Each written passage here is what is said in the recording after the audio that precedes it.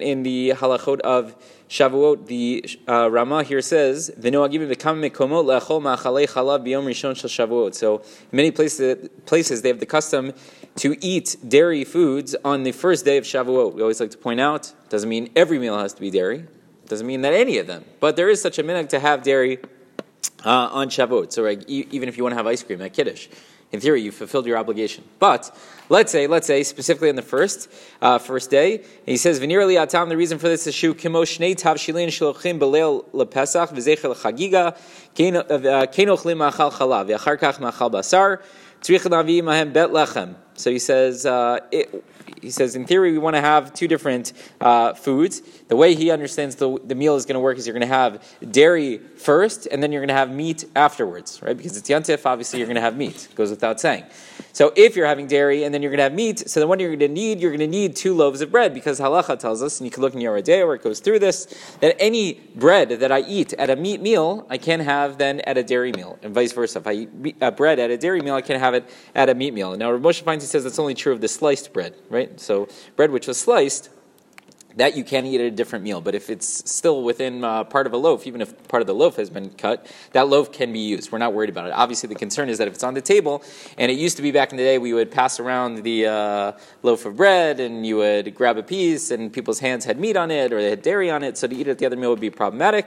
We pointed out in the past, Rav Shechter says that nowadays with the way we eat at our tables with silverware and with plates and serving pieces, we don't have to be concerned about this. Okay, so interesting. But let's say, it used to be that you would have to take out 2 loaves of bread in order to be able to have dairy and then to have meat. And what would happen if you have 2 loaves of bread then? So then, because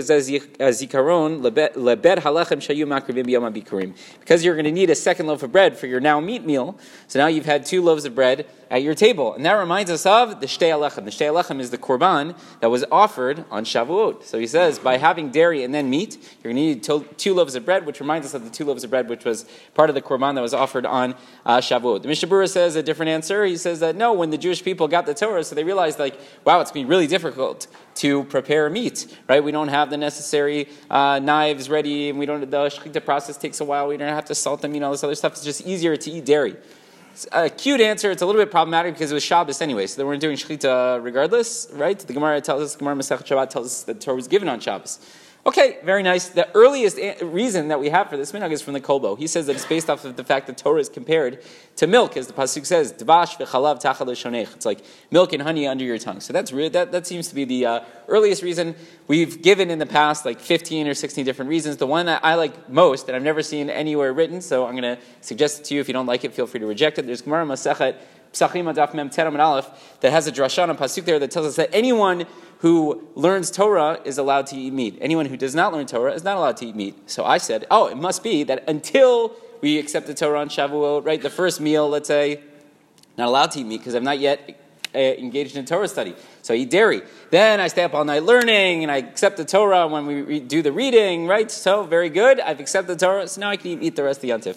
I always point out, I don't think I've ever had meat on Shavuos my entire life because my mother is very makpid to only have dairy. Katie's makpid to only have dairy. Maybe when I was away. Maybe, I don't know. But anyway, this is a little bit about the minhag, obviously more there, and I think this concludes our study for the holiday of Shavuot. Rabbi Chanani ben Akash Omer, Tzkadosh Baruch Hu Zakoi Yisrael.